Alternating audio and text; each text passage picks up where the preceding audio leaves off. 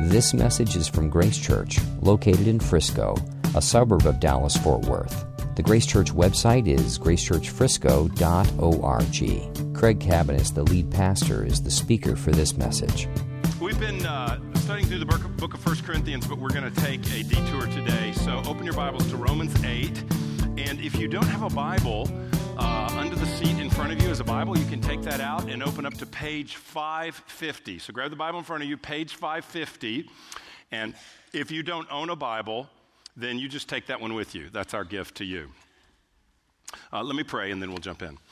God, thank you for new mercy. Your word says that your mercies are new every day, and so we just receive your mercy afresh today, and thank you for all of your kindness and your grace to us. Lord, we pray today that we would hear your word. We need to be strengthened by your word. We need your truth to us. Lord, we can live and believe so many things, Lord, that may not be true, but we want your truth from your word. So I ask that fill me with your spirit to teach this passage today. Fill us all with the spirit to hear and to respond to you.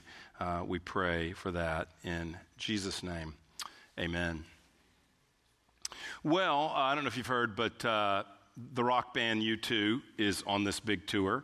And some people would say they're the greatest rock band of all times. Others would debate that. And this is a sermon, so I won't enter that kind of discussion, but happy to talk in the lobby afterwards. So they are on the 30th anniversary of their album, The Joshua Tree. And as I understand, I don't know all the detail, but as I understand, they're just coming together, filling stadiums like AT&T Stadium, filling stadiums and just playing that record from 3 years ago. I mean, they're playing it live. They're not putting it on turntable, but they're playing that record from 30 years ago. They're just playing it through for people. And I thought, why is that 30 years later, they're just repeating what they did back in the 80s? And the reason is because there's brilliant artistry associated with that album, if you've not heard it. But secondly, there's just an enduring value to those songs. And so they are playing them here 30 years later. And in the spirit of U2, I am going to preach a sermon today that I've preached before. It won't have brilliant artistry like their music, but the text does have enduring value far greater than their music. And I thought if Bono can get by with it, surely I can get by with it as well. So I'm going to teach a text today that I have taught before a number of years ago on a Mother's Day, because it is a passage that really speaks to us, all of us, where we are today. Today, as Rob mentioned, really is a joyous celebration. It's great in our culture that we would recognize moms and dads and have a day set aside to thank them for their contributions into our lives. It's a joyous celebration for many, but the reality is, as he said, it is a challenging situation for others. There's some of us in the room, perhaps, that you've lost your mom in the last year. And so today is the first Mother's Day without your mom, and there is a day of grief for you.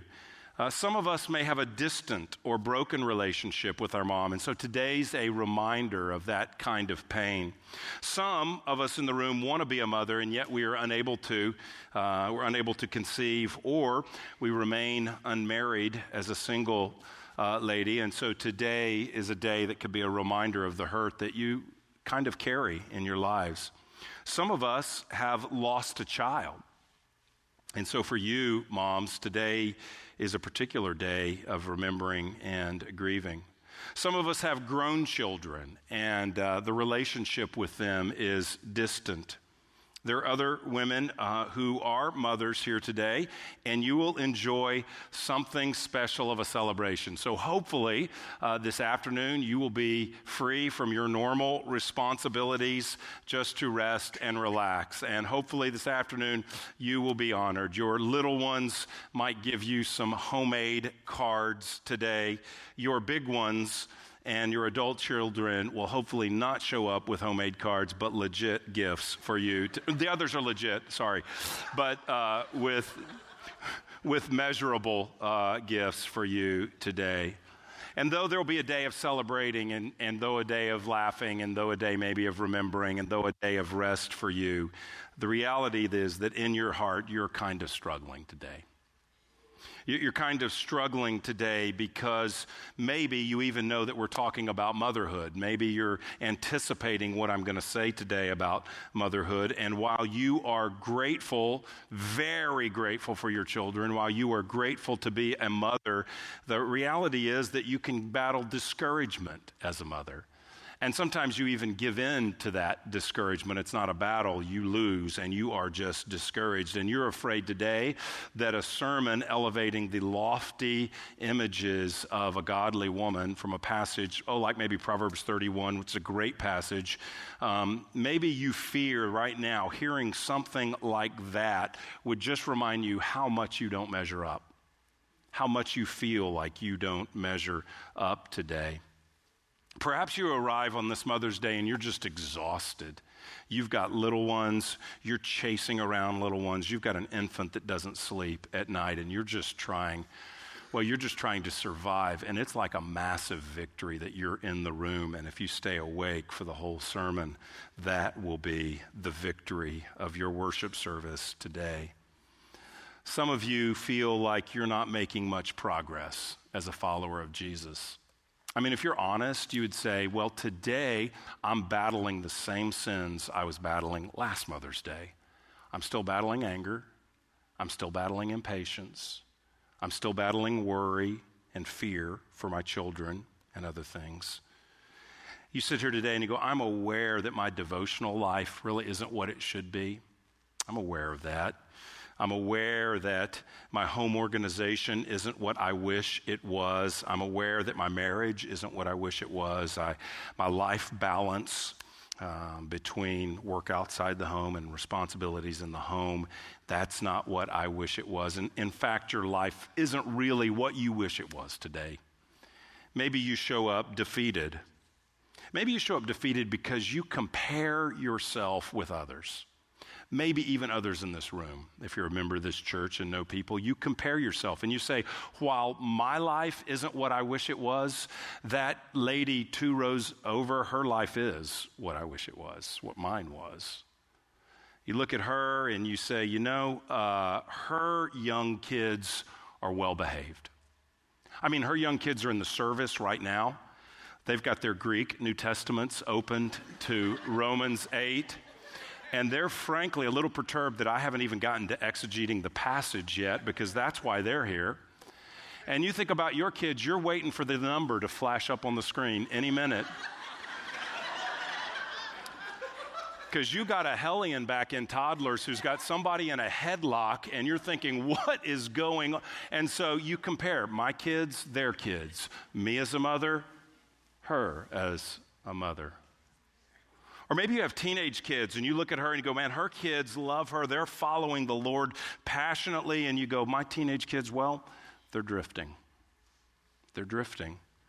Maybe you have grown kids and you say, her grown kids, well, her grown kids are following the Lord with all of their lives. And my grown kids, well, they've chosen a different path than the one in which they were raised. And so you come discouraged today. Her marriage is wonderful. Her home is beautiful. Her figure is slim. Her friends are many. Her counsel is wise. And she deserves to be honored on Mother's Day. Me? Not so much. Not so much. Well, if you find yourself in any of those categories, I have a word from God for you this morning. And it is exhilarating good news to every mom in the room and to every Christian, whether you're a mom, whether you're a male, female, young person, older person, whoever you are. This is a word from God for us today, and it is glorious good news. We all bring in so much baggage. Some of us are so weighed down as we enter this room today with burdens and concerns and failures and discouragements in our lives, and this is life-giving good news to us. So listen to the word of God for us today. Romans 8, verse 1. There is therefore now no condemnation for those who are in Christ Jesus. For the law of the Spirit of life has set you free in Christ Jesus from the law of sin and death. I'm just going to take the first verse and go word by word and drill down into this text this morning. There is therefore now no condemnation. Now, in the original writing, the New Testament's written in Greek, and in the original writing, in the Greek text, there is does not appear. It's added to our English text as by way of translation because it makes more sense to our English reading to say, there is therefore now no condemnation. But the text literally reads, therefore, now, no condemnation for those who are in Christ Jesus. It starts with therefore. Therefore, now, no condemnation. Let's look at this word, therefore. The word therefore points to what has come before, and it says that what has come before now is resulting in what is following. So what came before chapter 8? Chapter 7, I know. But what came before chapter 8? Well, it does, chapter 7 does come before chapter 8, but likely what he is saying, therefore, in this case, refers to everything that's come in chapters 1 through 8 in Romans. And what he's been doing for 7 full chapters is Paul has been building the case. He's been developing the argument that salvation comes from Christ and his work. He's wanted to undermine all self-effort, all kind of effort that says, I am right with God because of my own righteousness. And he's wanting to say and teach us that the sacrificial death and the resurrection of Jesus Christ brings forgiveness, and it changes our fundamental relationship with God. On our own, we are under God's judgment, and we are headed to a life of eternity paying for our sins. But if we trust in Christ, if we turn from our sin and believe in Jesus Christ, then we are made right with God because of what Jesus has done, not because of what we've done, and not because of what we have failed to do. We are right because of Christ. In many ways, this verse mirrors chapter 5, verse 1. If you flip back to chapter 5, the first verse says, therefore, since we have been justified, which means declared righteous before God, therefore, since we have been declared right with God by faith, we have peace with God through our Lord Jesus Christ. This is saying something very simple, very similar, Therefore, since we have been declared right with God, there is no condemnation for us. That's what the previous 7 chapters have talked about. We could simply say, since we have received salvation through Christ, there is now no condemnation. That's what the therefore tells us. It builds all of the previous 7 chapters, and it says, because of what we have learned about the glory of Christ and what he's done for us in the cross and resurrection, because of all of that, now there is no condemnation. So first word, therefore. Second word, now. Therefore, now, no condemnation. Because of the work of Jesus, there is now no condemnation. That means today, at 11:53, right now in this auditorium, if you are a Christian, there is right this second no condemnation for you. On Mother's Day, there is no condemnation for all Christian moms and all Christians who are not moms. There is no condemnation. God does not condemn you. You are accepted by God in Christ right now. You are loved by God right now. You are welcomed by God right now. Well, you don't understand. I yelled at my children this morning on the way to church. Now, no condemnation. Therefore, now, no condemnation. Well, you don't get it. I've been very inconsistent in my devotional life. I just have been very much struggling to be in the Word and in prayer, and now. You need to hear now your relationship with God, your status before God, your standing before God, your approval from God is based on what Christ has done, not what you have done. Some of us could feel like God is sort of annoyed with us, that God is maybe tolerating us this morning. There's certain people this morning, God was very glad to see them as they showed up at the house of the Lord. And there's other people, he's just sort of looking and he's kind of giving you that glance like, I don't know. I'm not just, yeah, okay, you're here, but we'll see. Some of us feel that way, like God just has low-grade annoyance with us at all times, that he sort of just tolerates us. But the scripture says, now there is no condemnation. Right now, in this moment. Not just then in heaven. Now, the Bible does teach in heaven you won't be condemned. In heaven, if you're a believer in Christ, you will be with your Lord for eternity. So in heaven, there is no condemnation. But the Bible doesn't just say in heaven there is no condemnation. It says now. You cannot be under, you will in that day be no less condemned in heaven than you are right this second if you're a Christian. Your status before God does not change when you get to heaven. It changed back when you believed. That's when it changed. And now God says over you, now, no condemnation. Not when you will be a better Christian, but now. Not when you've met your own standards or the standards of those around you, but now. Not when there is a future you who has her act all together, but now you with all your faults, no condemnation. That's what the scripture says. It is immediate. You're to embrace it as living right this second.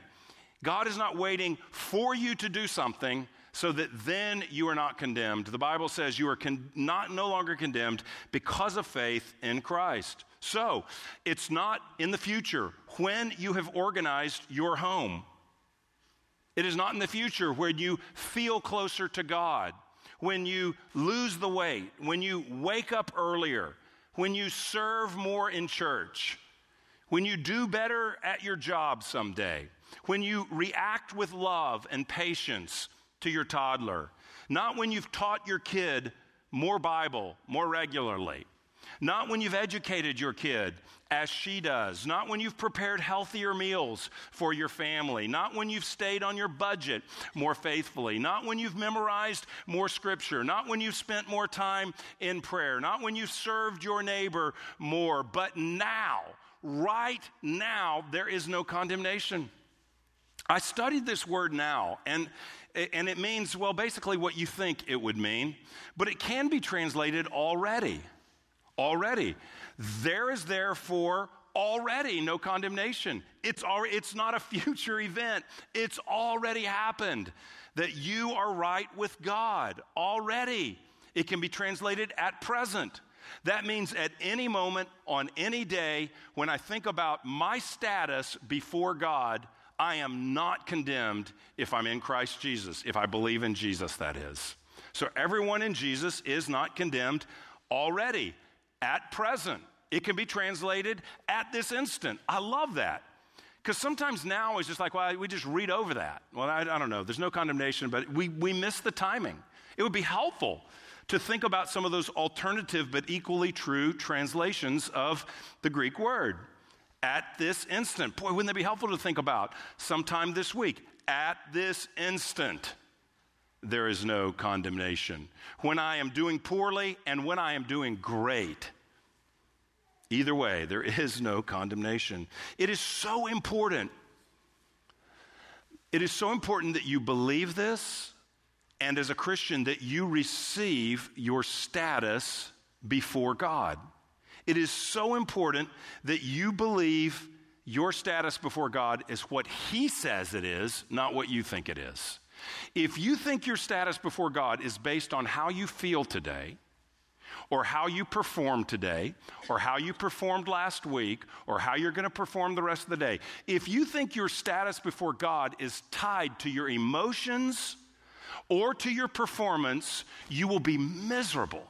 Because emotions go up and down, performance goes up and down.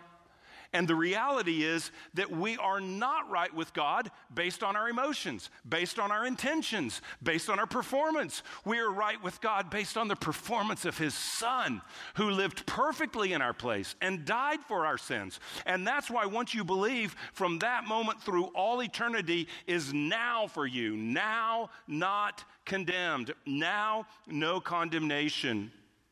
Embrace your position in Christ. You are accepted by God. You are approved by God. You are loved by God. Here's what I believe God really wants for every one of us who are Christians in the room today. I believe God wants us to wake up in the morning, and before we even put our foot on the ground, we breathe in this truth. Now, no condemnation for those who are in Christ Jesus.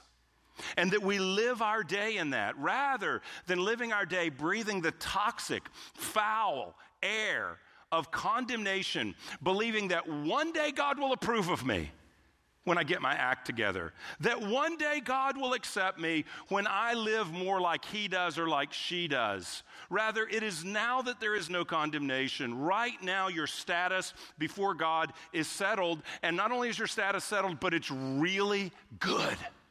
Your status is greater than you can imagine. It is a tremendous relief to know that because of Christ, we are accepted by God now. Next word, no. Therefore, now, no condemnation. No condemnation. No, think of it in all caps, bold, 48-point font, underlined, italicized, highlighted with a yellow marker, whatever it takes. No is huge. Therefore, now, no condemnation. It's emphatic. It's being stated in strong terms. It's emphatic. Paul is writing under the inspiration of the Spirit that condemnation for the Christian is out of the question. If you are in Christ, condemnation is not just unlikely. It's not just like on rare occasion. It's not a possible effect that could happen in your life. It is never possible for you to be condemned once you are in Christ. It's not like, well, most people aren't condemned, but there are a few who will walk in condemnation as a believer, and that would be the Lord's will. It's like those drug commercials on TV where they tell you what the drug does in 15 seconds, and then for 45 seconds, they tell you what all the possible side effects are, and they all end with, and in some cases, death, which I just think, you know what? My allergies, I just live with them. If that, no, I do take an allergy medication, but in some cases, death. So it's like Jesus saves you. He forgives your sins. He gives you new life. And most everyone, 99% of you, will enjoy grace, but for some of you, condemnation. It's not like the asterisk that this could happen to some people. It's definite no. Why is there no condemnation? Well, the reason is because Jesus was condemned. That's the reason. Look at verse 3. For God has done what the law, weakened by the flesh, could not do. The law, no one could be saved by the law because we all have flesh. It doesn't mean skin. It means our sinful nature. The law was weakened by our sinful nature. We could never obey it. But God sent his own Son in the likeness of sinful flesh and for sin. He condemned sin in the flesh. Jesus condemned sin in the flesh. He was judged for our sin. He was punished for our sin. He fulfills the law. We could not fulfill God's law, which was a standard of perfection. We couldn't fulfill that, but Jesus fulfilled that. Jesus lived perfectly, and then Jesus died for our sins in our place. He did that for us. And if you are a believer in Christ, a follower of Christ, you are in Christ and you cannot ever be condemned. No condemnation. God views you, God relates to you, God treats you as righteous as Jesus, because his righteousness has been given to you as a gift. God loves you as much as he loves his own Son. God welcomes you as much as he welcomes his own Son because you're in him. You're welcome to a throne of grace because you're in him. There's favor on your life, the grace of God on you because you're in Christ. So the question is, why do I feel condemned? If the Bible says, no, I'm not condemned, why do I feel condemned? Why do I feel God is judging me? Why do I feel shamed? Why do I feel unwelcomed in his presence? Why is it that I feel like I need to do something more to be accepted by him? If he doesn't condemn me, why do I feel condemned? Well, I think there's a couple of reasons for this. One is, I think we can tend to condemn ourselves. We establish what we think we should do. It may be based on a biblical standard. It may not. It may be based on our own standard or what we see someone else doing. And when we don't meet our expectations, we feel condemned by God. We set our own view of ourselves and how we measure up above God's view of us. God knows that we are sinners, but we are in Christ, and he relates to us. Our status before him is in Christ is that who have been declared righteous. And when we think we must do something to earn God's approval, earn his acceptance, merit a relationship with him, when we do that, then we're putting our standard of how we measure up above God's standard. We're saying, no, I'm not going to look to Christ and his life. I'm not going to look to Christ's death and resurrection. I'm not going to look to that precious gift. I instead am going to look to myself and how I feel and what I failed to do and what other people think about me and what I intended to do but didn't do and what I forgot about doing, and how I'm going to look at all of that and say that determines how I stand with God. So we condemn ourselves. The comparison trap, it really works here. You look at others and what you perceive that they do and who they are, and you measure yourself against them, realizing that you always see the best side of them on Sunday morning and on Facebook. You always see the best side of them. You don't see their reality, but put that aside. You look at them, and when you don't measure up to them, then you condemn yourself. God must love them. God must be favorable to them. They must be righteous enough to earn God's approval, because look at all he's doing in their life. But I'm not that way. You know, there's that verse in Zephaniah that says Zephaniah 3 says God sings over his people. Wow, what a beautiful sight that God Almighty would sing in joy. He loves his people so much that he sings over them. But you sort of think, yeah, he's singing over some people here today. That mom that's awesome, man, he's just over singing. He's got a solo singing, celebrating, joyful over her. He comes to you, goes to the next person, he's singing. He's really celebrating some people, but you condemn yourself because you compare yourself to them. And what happens when that happens is we aren't believing in his work of justification, that is, being declared righteous in Christ. The lie we choose to believe over the truth that he says of us, no condemnation. Now, no condemnation. And so we must turn from that lie and turn to the truth. No condemnation because we are declared righteous in Jesus. Secondly, we may be condemned by others. I don't think this is as common as self-condemnation, but it's certainly possible. Maybe someone else has said something to you, especially if it was an authority in your life at one time or even presently. They can have weighty words on your soul. So someone else has said, man, you're not right with God. You're not living up to the standard of God's acceptance. Maybe they put something on you that was extra biblical. You don't do this, which maybe God doesn't even require, but you don't do this or live like this, so you're not good enough for the Lord. Something that they said that's registered with you. Sometimes we feel condemned by others. A third one is the enemy condemns us. The Bible teaches there's a real enemy.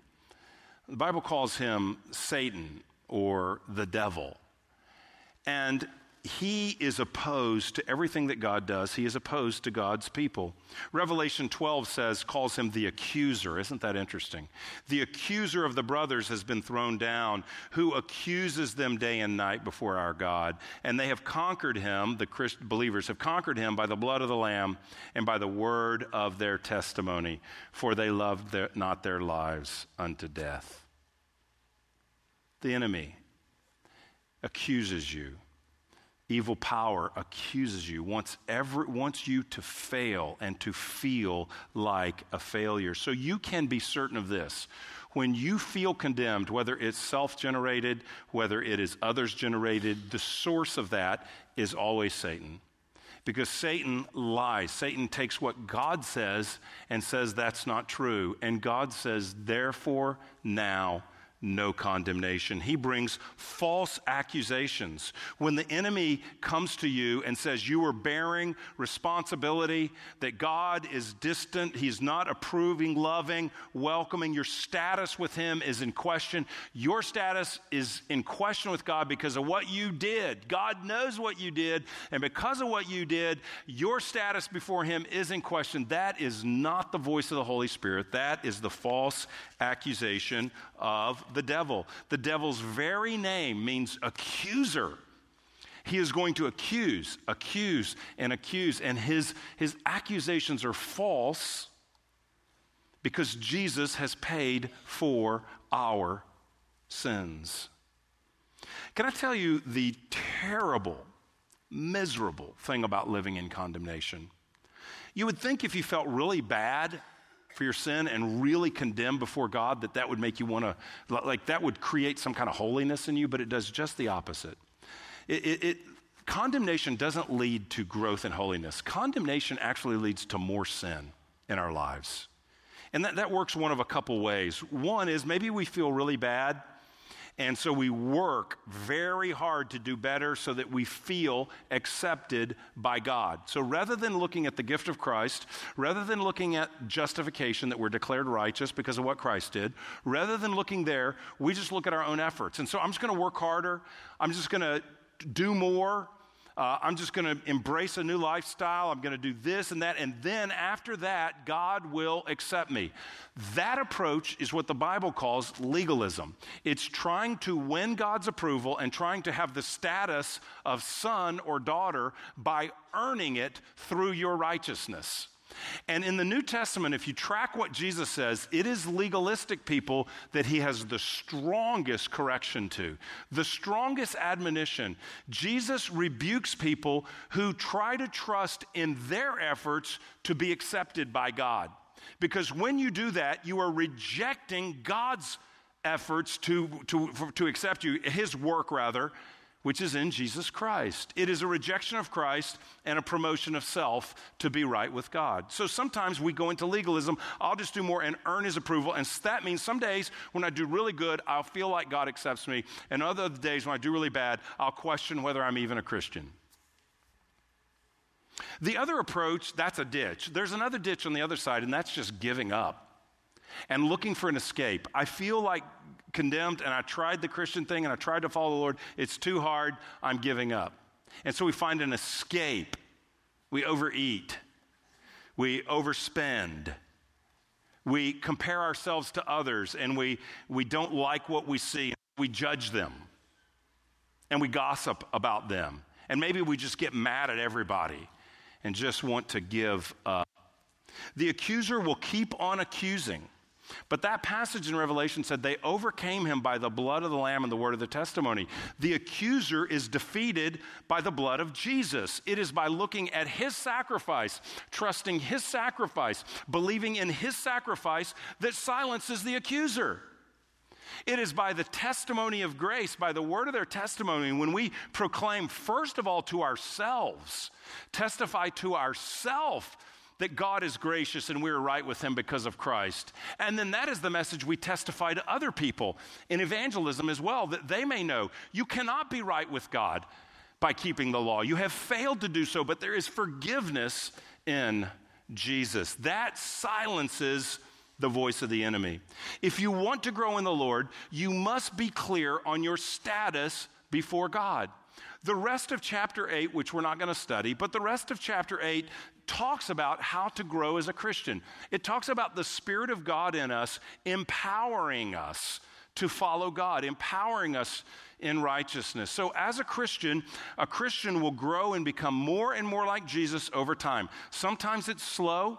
It's usually, in nobody's life, is it a straight graph like this? It's more like it's more an up and down. It's more like a stock market thing or something. It goes up, it goes down.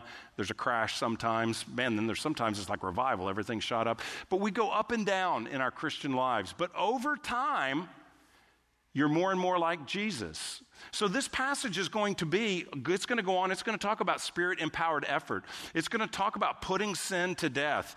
But our growth starts with verse 1 rather. It starts with no condemnation. That is what we must get in our head. That we are not seeking to obey God to win his approval. We are seeking to obey God because we already have his approval. Those are two very different approaches to the Christian life. One is always laboring and striving for God to approve of me. The other says, I'm breathing in the air, the fresh air of no condemnation.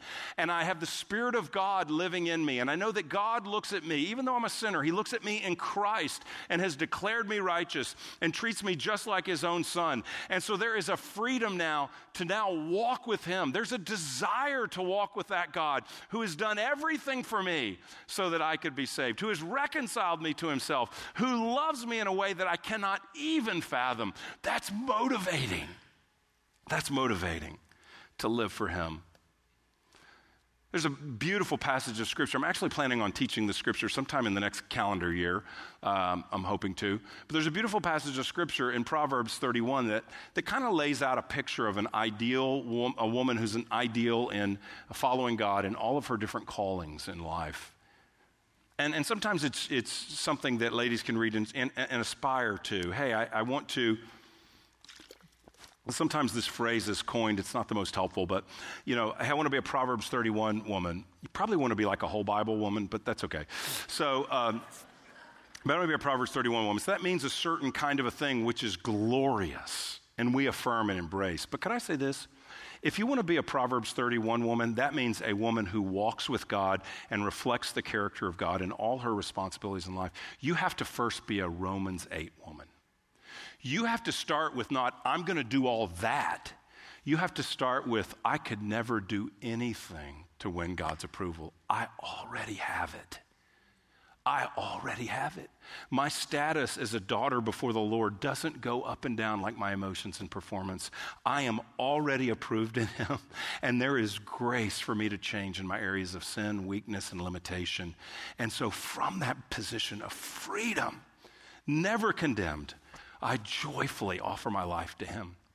That's very different. It must be a Romans 8. That is, you must be secure in what Christ has done for you before you can be changed for him. Another way of saying it theologically is you must rest in your justification as the power to then walk in your sanctification, which is putting off sin, dying to sin, and giving ourselves to righteousness.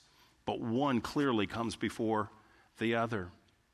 No condemnation, Last phrase, in Christ Jesus. Therefore, now, this second, at this instance, no, it's impossible, it's not highly unlikely, it's impossible that you could ever be condemned once you are in Christ Jesus. For those who are in Christ Jesus, no condemnation because we are in him. He's speaking about our union with Christ, and this is the most defining thing about us, that the Bible teaches that when we believe we are in Christ, we are joined to him. Jesus said it this way, I am the vine, like a living vine, and you are the branches coming off the vine, talking about like a grapevine or something. I am the vine, you are the branches. Apart from me, you can do nothing.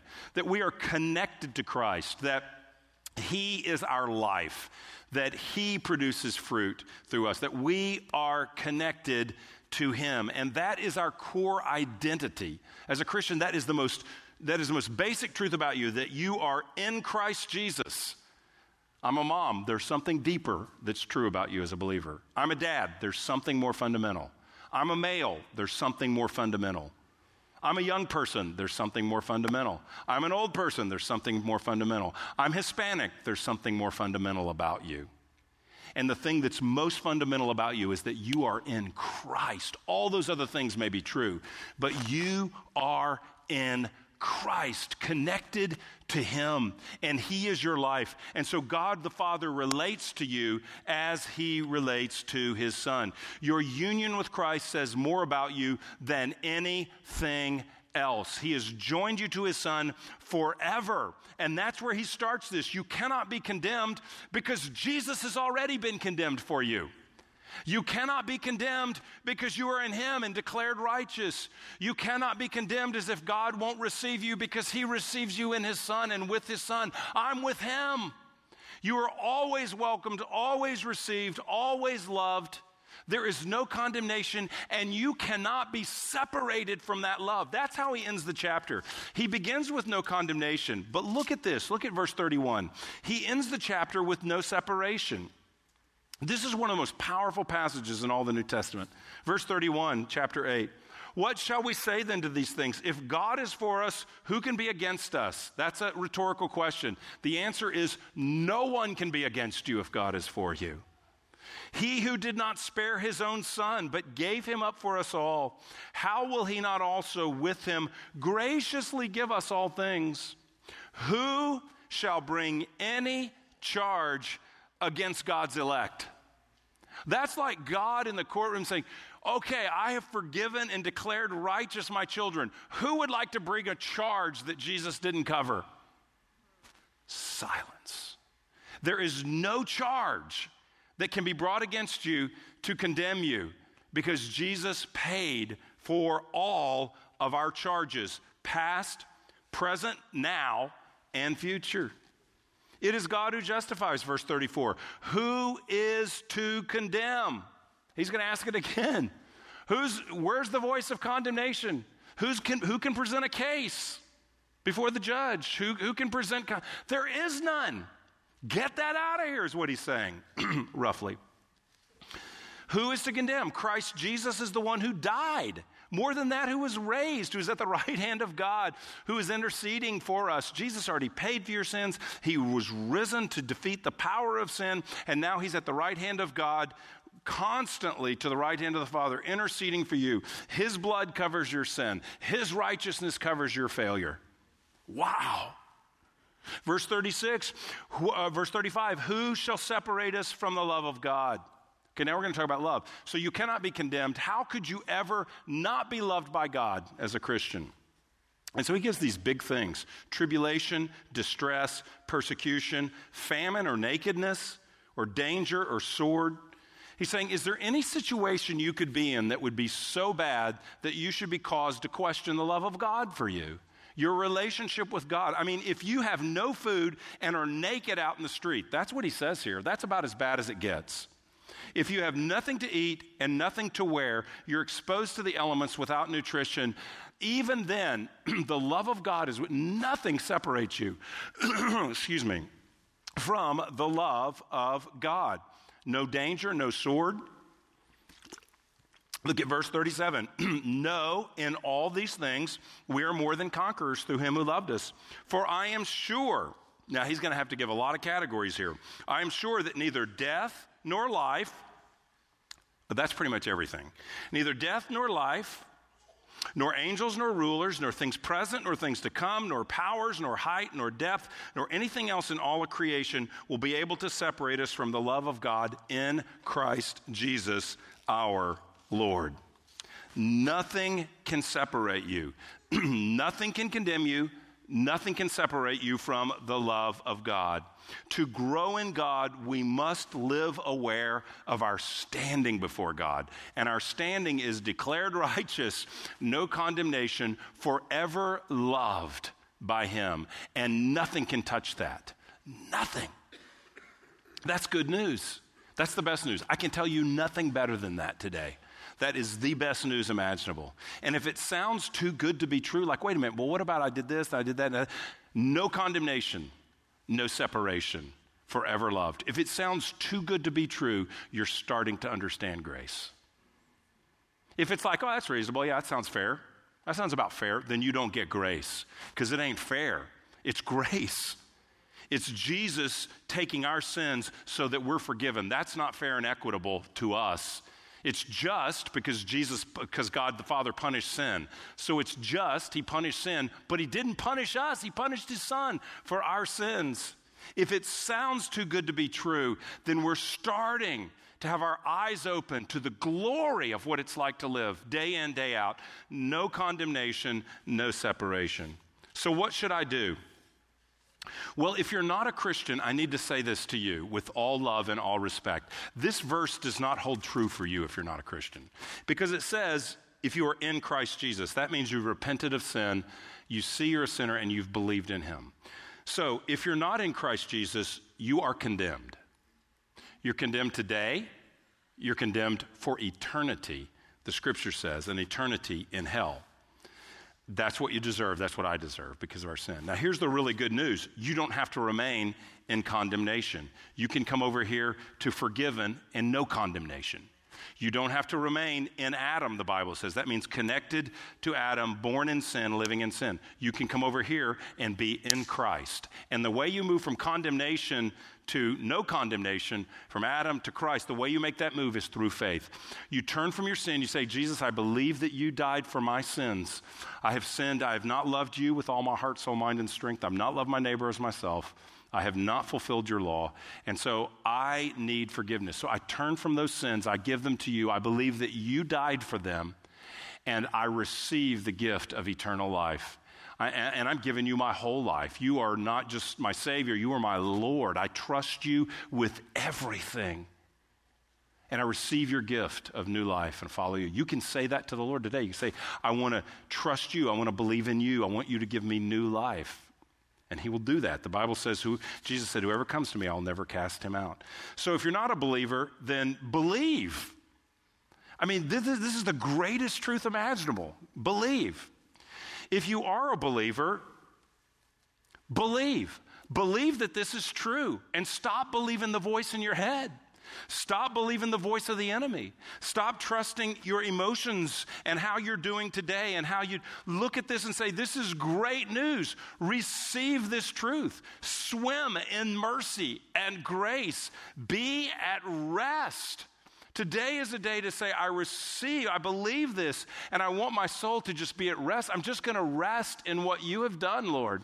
And I'm going to trust for you to empower me and to enable me to follow you so that you press on confident in him, at rest, in grace, by the Spirit, believing the good news. There is good news for every mom here today.